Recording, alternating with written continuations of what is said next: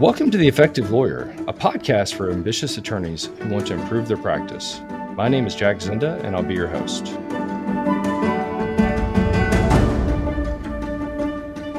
Today, we're going to talk about making the switch from the defense to the plaintiff side. This isn't an easy decision, and I've seen a lot of attorneys that have struggled to make the transition. And so today I wanted to talk about what are the pros and cons of doing that and how to actually go about making a successful transition if that's the direction you want to take your career. And to help me with this discussion today is one of our best trial lawyers, and I think one of the best trial lawyers in the country, Neil Solomon. Neil's a partner at our firm Zinda Law Group. He's a member of the American Association for Justice, has been recognized by Super Lawyers as a rising star for several years. He's a member of the Texas Trial Lawyer Association, the Multi-Million-Dollar Advocates Forum, and a member of the Academy of Truck Accident Attorneys. Neil has handled dozens of catastrophic injury and wrongful death cases throughout the United States, including gas explosions, premise liability, truck accidents, and a variety of other cases. And I personally have worked with Neil in dozens of cases over the years. And most importantly for this conversation today, prior to joining Zinda Law Group, Neil worked at a preeminent defense firm and has made, I think what we could all say is a very successful transition to the plaintiff side. So welcome, Neil.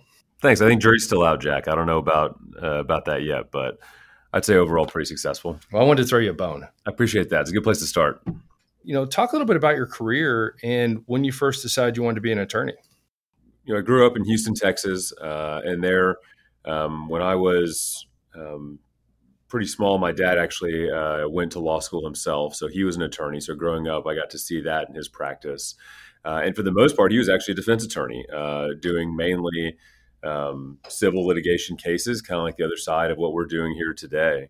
So I saw him doing that. Originally thought, not sure I want to be an attorney. And when I was in college, I took a business law class, really enjoyed it, thought I did well at it, and eventually actually worked with a professor as a teaching assistant for a couple semesters. So did that and saw that I really liked the law. Maybe not necessarily business. We'll see if I went that route, but definitely wanted to be a lawyer. And like every trial lawyer, watching some Law and Order during law school or during college as well, pushed me over the edge to go be a trial lawyer. And you went to some pretty easy schools, right? What was the first school you went to? Yeah, I went to University of Texas at Austin, Longhorn, 4 years there. And then went to Emory for law school in Atlanta. So did that for 3 years and then came back to Texas right after that. Well, and so when you first came out, did you know you wanted to be a trial lawyer? I knew I wanted to be a trial lawyer, so I at least cut the law jobs down in half. I didn't want to do transactional, didn't want to do something else. I knew that I at least wanted to get in the courtroom and be a trial lawyer. And at that time, I got out of school. It was 2011. I think at that time, the market wasn't great for any lawyers coming out in a lot of different professions. And at that time, just looking for a job, had law school loans and was looking for something to do, and was lucky enough to find a spot working as a litigator at a mainly insurance defense and self-insured corporation defense work.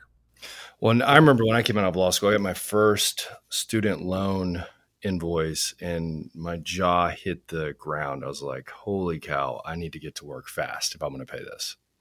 That was the thought. Got to pay the bills. So hit the ground, and my now wife had gotten a job in Texas, in Austin actually. And so I hit the pavement in Austin and luckily found something not within about, I think, 6 weeks post getting bar results. I don't know if you found this in law school. I kind of felt like there was a little bit of a negative bias towards plaintiffs lawyers, especially personal injury lawyers. And, Baylor was a little different because there had been a lot of successful plaintiffs lawyers from there. But talking to other folks, it seems like most law schools try to push the attorneys towards corporate or towards big law. Did you find that the case? Yeah, I think that'd definitely be the case. And I think I probably saw that at Emory as well. I don't really see them ever or recall ever actually having them bring that in or pushing that as, I don't say agenda, but we didn't see that too much. And so there's definitely a bigger push for, there's a business kind of track you could take for corporate side. And then separately, they did actually at least have a litigation trial techniques program that they required all students to do. It's not the the Baylor practice court that I've heard so much about. But it was a good boot camp at the end of one of our years to go over it, and they required every student to do it. That I thought was probably useful for everyone to at least see.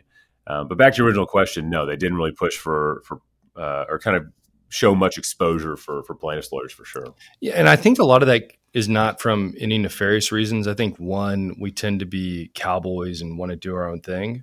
And so we're not necessarily out there trying to be involved with, teaching at law schools. And I think number two, a lot of the professors come from big law background or judicial background because they're very brilliant academics and maybe didn't have that plaintiff's law experience. But I'd like to see that more in law schools because I think there's a lot of people that miss out on their calling because they're so married to, big law or corporate litigation focus. No, I think you're right. I think it also goes back to something we talk about all the time of making sure that we're kind of educating the public and everyone about what we do and how helpful and good it can be for the community and how enriching it can be as a career. And I don't think they really portray that in law school whatsoever. And so instead of just having kind of whatever stigma someone may think about it and actually getting real people in to talk would be great. This podcast is presented by Zinda Law Group. ZLG is a plaintiff's personal injury law firm made up of over 30 lawyers who handle catastrophic personal injury and wrongful death cases throughout the United States. The 30-plus experienced attorneys at Zinda Law Group regularly co-counsel and joint venture with firms across the country. Over the last several years, we have paid out millions of dollars in fees to law firms we work with. To learn more about partnering with Zinda Law Group, go to zdfirm.com/partner. Well, tell me, so when did you first make a decision that you may want to switch sides from defense to plaintiffs? So I worked at one firm, and at that first firm, they took on a handful of personal injury cases. And so the good news is that they got to put that on my plate. So I got a little taste of helping out a few people that on these kind of one-off plaintiffs' cases, and saw that, I enjoyed that work. You're actually working with people and going through that process. And so it was after about a couple of years, I'd switched firms and realized that the defense life wasn't for me. And it actually was a couple of different plaintiffs' attorneys who I was working against that reached out, that said, talking with you and seeing your skill set, I think that you may be on the wrong side. Have you thought about being a plaintiff's attorney? And after a couple of years, I thought more and more about it and thought that was probably the right answer. So I talked to a couple of different attorneys that I met that did the work, and at that point said, okay, I gotta go find somewhere to go. And I find attorneys that make this successful switch, it seems to always be about the clients. And it seems that story is very common. They worked on one or two plaintiffs' cases and they just really enjoyed helping people. I find rarely is it about the money, because you make good money on both sides. It tends to be who has that interest and really focused on helping individuals. Yeah, I think for kind of goes both ways. So, on not only the, getting to work on the case on the plaintiff side, but even walking in on the defense side.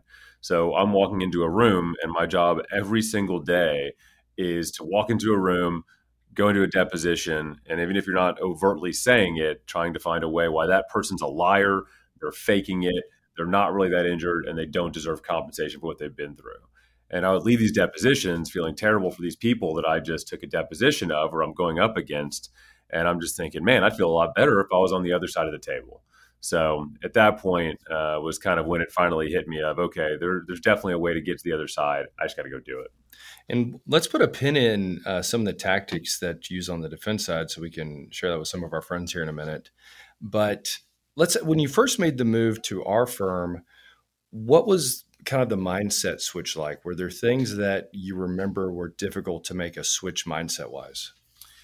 I think some of the things were useful because I was able to kind of look at how it was being approached or the kind of the way that a defense attorney or adjuster might be looking at a particular case. But I think just also kind of getting rid of some of those probably biases that I had built in over time of just listening to other attorneys who are supervisors or bosses or adjusters for that matter, and them talking a certain way about plaintiffs' attorneys or injured individuals. And so kind of making sure it was, I think, pretty easy for me to drop that, but kind of getting that out. And then also, instead of looking at why something is wrong, kind of looking at why it can be right. I don't know if that makes sense necessarily, but trying to look at the client, listen to their story, and show how we can make it to be true. No, I completely agree. I think on our side, we're trying to tell a story that's compelling. And on the defense side, you're trying to break down and destroy a story. So it's two different parts of the brain. And I find a lot of attorneys that start off on the defense side make great plaintiffs lawyers because they see the holes in the case and they don't drink their own Kool-Aid or they don't buy in too much into a case. They kind of come at it skeptically. And then if you can overcome that skepticism, you have a great case. Yeah, I think that definitely could be helpful. And then all the way down to just the value of a case. And so for however many years I'm listening to, whatever insurance adjuster or somebody else telling you the value of a case and almost, I don't want to say beating it down, but kind of going that route versus believing in the case and knowing what it can and is worth, because you know the client, you know the story, you can tell a jury later on. What about, on our side, we typically get hired pretty early on in the process. Something bad happened and we get a call pretty quickly. Was that difficult? Well, I guess first, what's it like on the defense side? When do you typically get a call on the defense side to start working on a case? So it actually mixes a little bit. So at both of the firms, they had worked for either insurance companies or companies that would call them the day of a wreck. Hey, there was a wreck going on, in this part of town. Can you go out there and go take photos or go meet somewhere? I know I went out to a scene the day after a case where a woman was tragically killed outside of a bus stop. So went out to go talk to people taking that same bus the next day. So there are a lot of firms that get out there and are reacting quickly, but that's probably more the minority. I'd say probably 90% of the cases that we get are only once a lawsuit has been filed. It's been handled through their pre-litigation department, through their adjuster, and then you get once a lawsuit's been filed, you then get the case and whatever else and told you have an answer due by this date. Well, one thing I love about what we do is we get to pick our clients, and I think our firm gives the attorneys here a lot of leeway to reject cases they don't believe in. Was it tough to get used to evaluating cases and decide what are good ones or bad ones?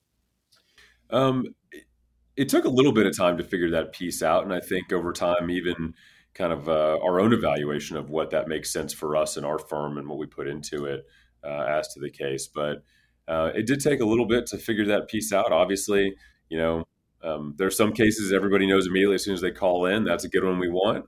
But trying to figure out which people we can help out and which would be better suited for somebody else. What are some books or CLEs that you read or watched that help you get ingrained in the practice? Because I feel like, and not to say anything negative about what defense lawyers do, but I feel like we have to handle about 60 to 70% more than they do. And there's a lot to learn and kind of get used to our ecosystem. So were there books or CLEs that you found particularly helpful? I think a big part of what I like about the plaintiff's practice, and I will get back to your question, is the kind of the brotherhood of it, if you will, of, everyone is trying to help each other out. They're trying to share what they do, kind of rising tide lifts all boats. Whereas I do feel that a lot of times it can be more fractured on the defense side and they're not as open in sharing about kind of how they handle it. But with that, when I first started, there's kind of required reading that came in the door. And so obviously Rules of the Road is a great one. Reptile, just learning about that. Ball on Damages 3 are kind of some of the first ones that came in. And over time, kept going from there. Don't Eat the Bruises by Mitnick is a really good one that I like. There's a lot of good tactics and tricks in there. I think you brought up a really good point about the sense of community on the plaintiff side. And I think if you start practicing plaintiff's law, either from another practice area or from the defense, I really think it's important to join a Trial Lawyers Association, either a local city one or statewide or AAJ, because man, when I figured out that TTLA existed and I got on their listserv, it was like adding rocket fuel to my practice. I just could not believe there was this place where people would answer any dumb question I had at any time of the day. And it's just such a giving community. Yep. Anytime it's a new issue, it's probably not a new issue for somebody else, and so it's a really great place to look and see and get feedback from. What about, I know that we typically get paid different than defense lawyers. It's usually pretty steady salary. And, on the plaintiff side, we're typically more driven by bonuses and things like that. Was that a difficult decision to make? Did you do anything special to prepare for that mindset, or were you ready to go? Um, this it's another reason why I enjoy being on the plaintiff's practice. It much more fits my mindset, and I'm a bit more of a gambler, so I'd rather bet on myself and go have that kind of carrot in front of me to go get it. So it was less of an issue there. It's still, I'll be honest, still a little scary because the steady paycheck, and I see it with any person that is switching, of kind of being prepared to do that. You don't know what's ahead. But no, at that point, I was ready to go, kind of take a leap and see what would happen, and don't regret it at all. So. And what I would do if I'm thinking about making a switch from either a different practice area or from a different, area like defense, is make a list of the characteristics that you think it requires. I do think there's a level of risk tolerance that you need to have as a personal injury lawyer. And over time, it gets easier because you start realizing it's not as risky as you thought in the beginning because you get really good at evaluating cases. I think our firm, once we get past the initial evaluation stage, about 98% end up in a positive resolution for the client. But at first, it's very scary. And especially if you're making the shift to opening your own practice, you've got to be prepared to withstand some of those headwinds. We've had a couple defense lawyers that tried to make the switch and they just could not overcome that aspect of it, which makes it difficult. Yeah, and when I was talking to people originally, part of what was discussed, it's, do you can start your own practice, because it actually does seem to fit even more so on the plaintiff side. Of you can start your own practice with pretty minimal upstart, especially now, versus joining a firm. And so at that point, it made sense for me to join a firm and kind of have that built-in setup ready to go. Yeah, and I think especially it's like when you open your own practice, you have to be considering, do I have the money for case expenses, and do I have the money to, withstand 12 months of not getting paid? We had an hourly practice that was a good buffer for that in the beginning. So that's another tip. If you're considering starting your own practice, consider teaming up with someone who does hourly at first to give you a little bit of a buffer for those down months, because it takes a while to get that windmill going of having enough cases to hit consistently. What are some of the things that you think might make someone a bad fit to join the plaintiff side from the defendant side? Are there any things you think about, like characteristics, not they're a bad person, but maybe someone is excited about the idea and they should maybe second guess it or think about it again?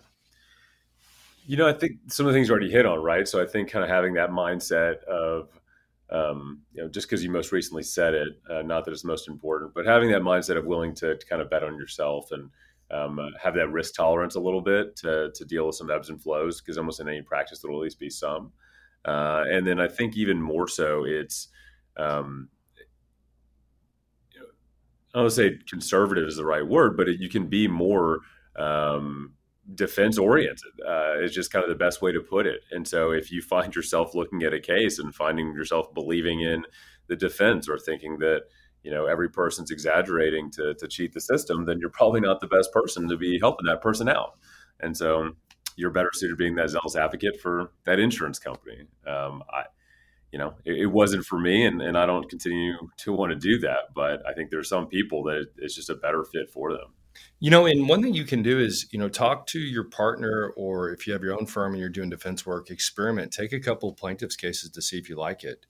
The other test that I'm trying to figure out how to articulate better is, do you enjoy being around people at all walks of life? And I don't mean, can you pretend that you enjoy it, but do you genuinely in your heart of hearts feel comfortable going into anybody's living room from any socioeconomic class, sitting down, having dinner with them and enjoying it? Because most people can fake it, but I find what makes someone a great plaintiff's lawyer is they really enjoy people, no matter what part they're come from. And I don't think there's anything wrong with people that want to deal with just business folks wearing suits all day. I think that's one mindset that doesn't make you a bad person, but you have to be comfortable with that.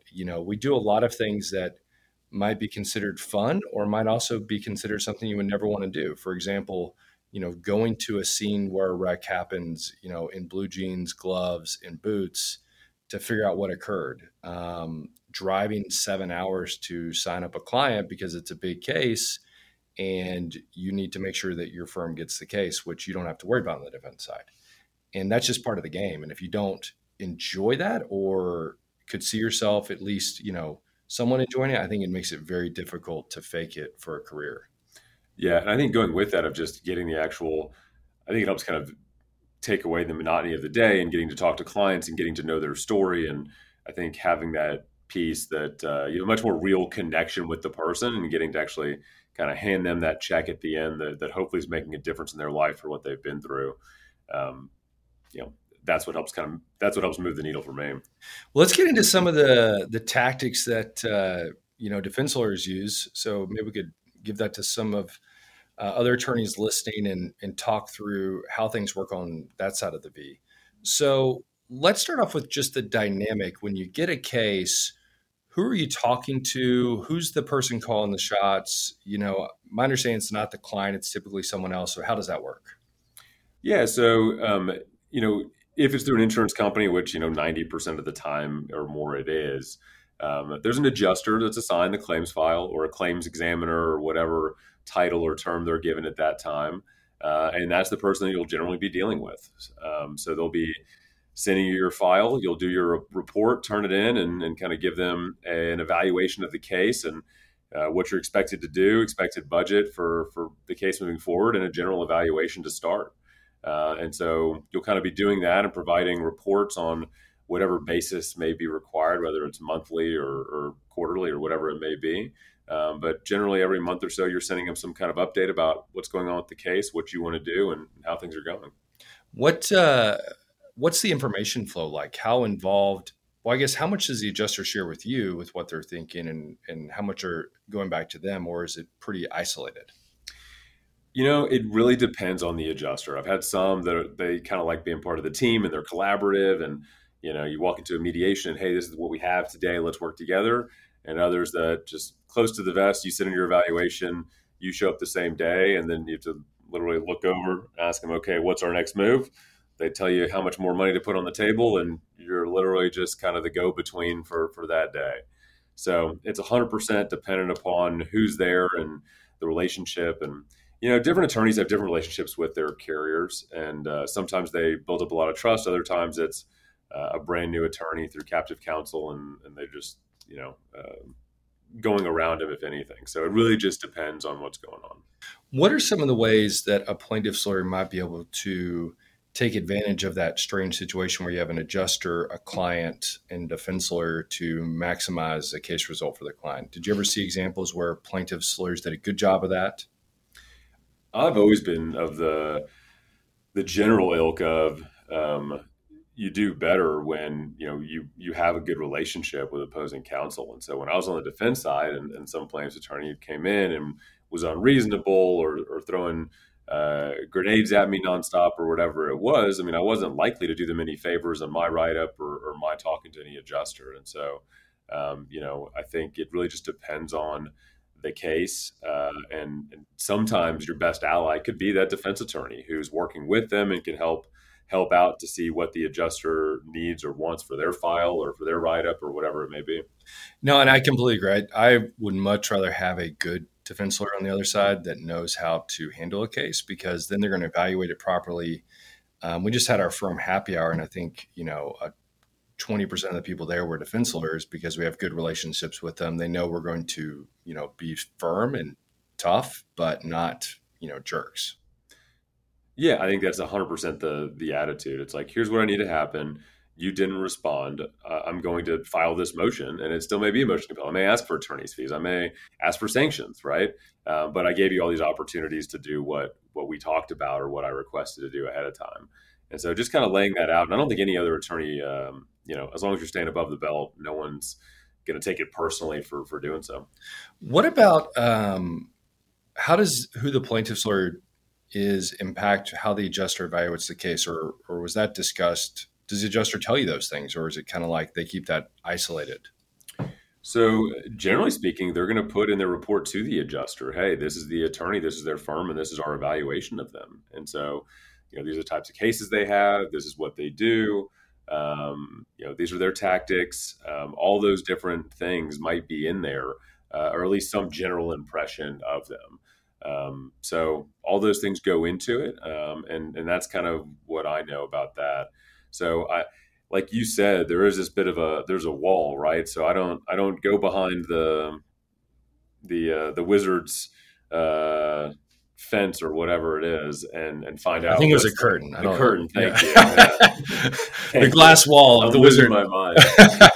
The Wizard's curtain. Neil has a newborn at home. He's got 3 kids, so we're lucky we got him in here. He's got like 12 cups of coffee in front of him. He looks like a wreck. I mean, just a mess of a human being. So I just appreciate you being here. You bet. 3 kids 4 and under plus full-time job. It keeps you busy. So, and your wife's a successful appellate lawyer. She is. I'm excited. I'm going to go see her argue in the Fifth Circuit coming up. Well, what about like at mediations? I've always wondered what that dynamic is like. We always hear, the defense lawyer either has the adjuster or doesn't. I've even had mediations where the adjuster's in a different room than the defense lawyer. What's that dynamic like when you're sitting in mediation with the defense lawyer and the adjuster? Yeah, so I think, decent tip to find out is if you can find out who the adjuster is that's coming on the day of, or ahead of time, I should say, so it's a real adjuster. Because you find a lot of the time, especially would be, now it's more Zoom mediations that are happening a lot now, but especially when it's in person, if you're somewhere, if that adjuster's from out of town, they may just hire someone local so they don't have to travel, and it's just a person with a jacket on that's sitting there at the table. And there's always this great story recently. I was at mediation, and I was on the plaintiff side, but the defense attorney had asked, or the mediator. All right, let me start that over again. The defense attorney walked out of the room to go get someone from the other room. So the adjuster's sitting in there, and it's an opening, and the guy had forgotten his cord or something. So I gave my presentation, sitting there with my client, the mediator's there, and the defense attorney leaves. And so the mediator just says to make conversation with the adjuster. So who's the carrier here today? And the person literally had just no idea what to say, starts fumbling through her notes and goes, I'm not sure. I think that's in the other room. And so at that point, this person's just sitting there because they're required to bring somebody. And, we still got the case resolved. The attorney had the person around to get the proper authority there. But it's good to know ahead of time who's going to be there. No, I completely agree. Well, Neil, I appreciate you giving us so much time today, especially with how busy you are. What would be, 1 or 3 final tips you would give someone who's considering making the switch from plaintiffs or from defense to plaintiffs? Yeah, so I think the biggest recommendation I would make, and it's what I eventually did, was, go to lunch, go to coffee, go get a drink with a couple other attorneys that do this type of work on the other side. And generally speaking, if you're switching from defense to plaintiff, you probably know a couple of the attorneys on the other side of the bar, and have a frank discussion with them, someone you trust about your thoughts about thinking about it. And if you're not even in this practice area, just go reach out to someone that does this type of practice. And generally, people are going to be extremely generous with their time, give you a few minutes, a phone call, something, and try to kind of walk through what that looks like and if it sounds good to you. And if someone wants to get a hold of you to pick your brain on either a case or about this topic, how can they get a hold of you? Yeah, feel free to reach out. You can reach me directly, neil@zindalaw.com, Neil. I'm happy to talk with anybody about it. I get Brandon people will reach out, and I'm happy to try to get together and talk about it. Well, Neil, thank you so much, my friend. Good seeing you. You too. Thanks.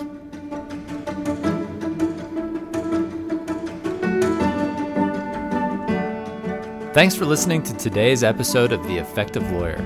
You can learn more about our team and download other episodes of this podcast at zdfirm.com.